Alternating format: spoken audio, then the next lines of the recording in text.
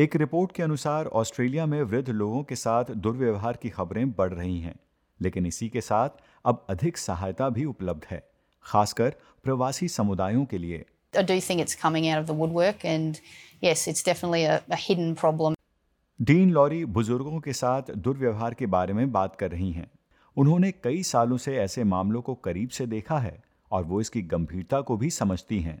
Brisbane की unit care elder abuse prevention unit में पिछले 8 सालों में उन्होंने समय बिताया और सैकड़ों ऑस्ट्रेलियाई लोगों से उन्होंने बात की। The majority of our calls are where an adult child is mistreating their parents, so in sort of abuse within a family. Around about 30% of our calls is the older person themselves, but generally speaking, yeah, it's another family member, someone that's not happy with with their sibling and doesn't think they're treating their parent appropriately. आपको जानकर हैरानी होगी कि पूरे विश्व में बुजुर्गों के साथ दुर्व्यवहार की खबरें बढ़ रही हैं।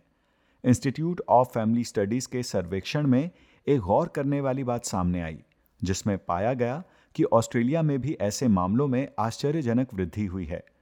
रिपोर्ट में कई चौंकाने वाले आंकड़े सामने आए।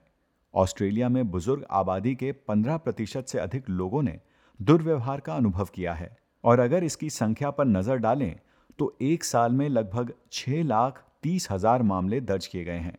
ल्यूक लिंडसे ब्रिस्बेन की यूनिट केयर वेलबींग सर्विस में महाप्रबंधक हैं। वो कहते हैं कि इसकी वजह से कई ऑस्ट्रेलियाई प्रभावित हैं। We've taken around 3,500 notifications over the last 12 months, and there are certain groups of individuals, of older people, who are at greater risk. We know, for example, that females are overrepresented. We know that aged 80 to 84 are overrepresented, and we know that Aboriginal and Torres Strait Islander older people are overrepresented, as well as older people with cognitive decline. हाल ही में SBS news ने कई पीड़ितों से बात की, जिन्होंने अपनी पहचान न बताने की शर्त पर कई खुलासे किए।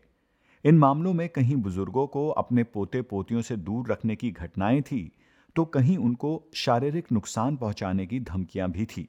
Age discrimination commissioner doctor Kay Patterson ने इस खास विषय पर जागरूकता बढ़ाने के लिए कई सालों तक अभियान चलाया है। Elder abuse can be simply taking some money out of mum's account. It can take many forms, but it can go to the extreme of murder.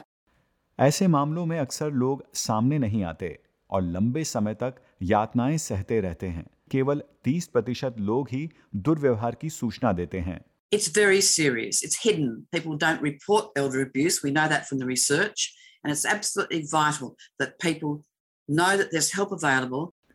दुर्व्यवहार के मामलों की रिपोर्ट न करने के पीछे एक कारण अंग्रेजी भाषा की कम समझ भी हो सकता है।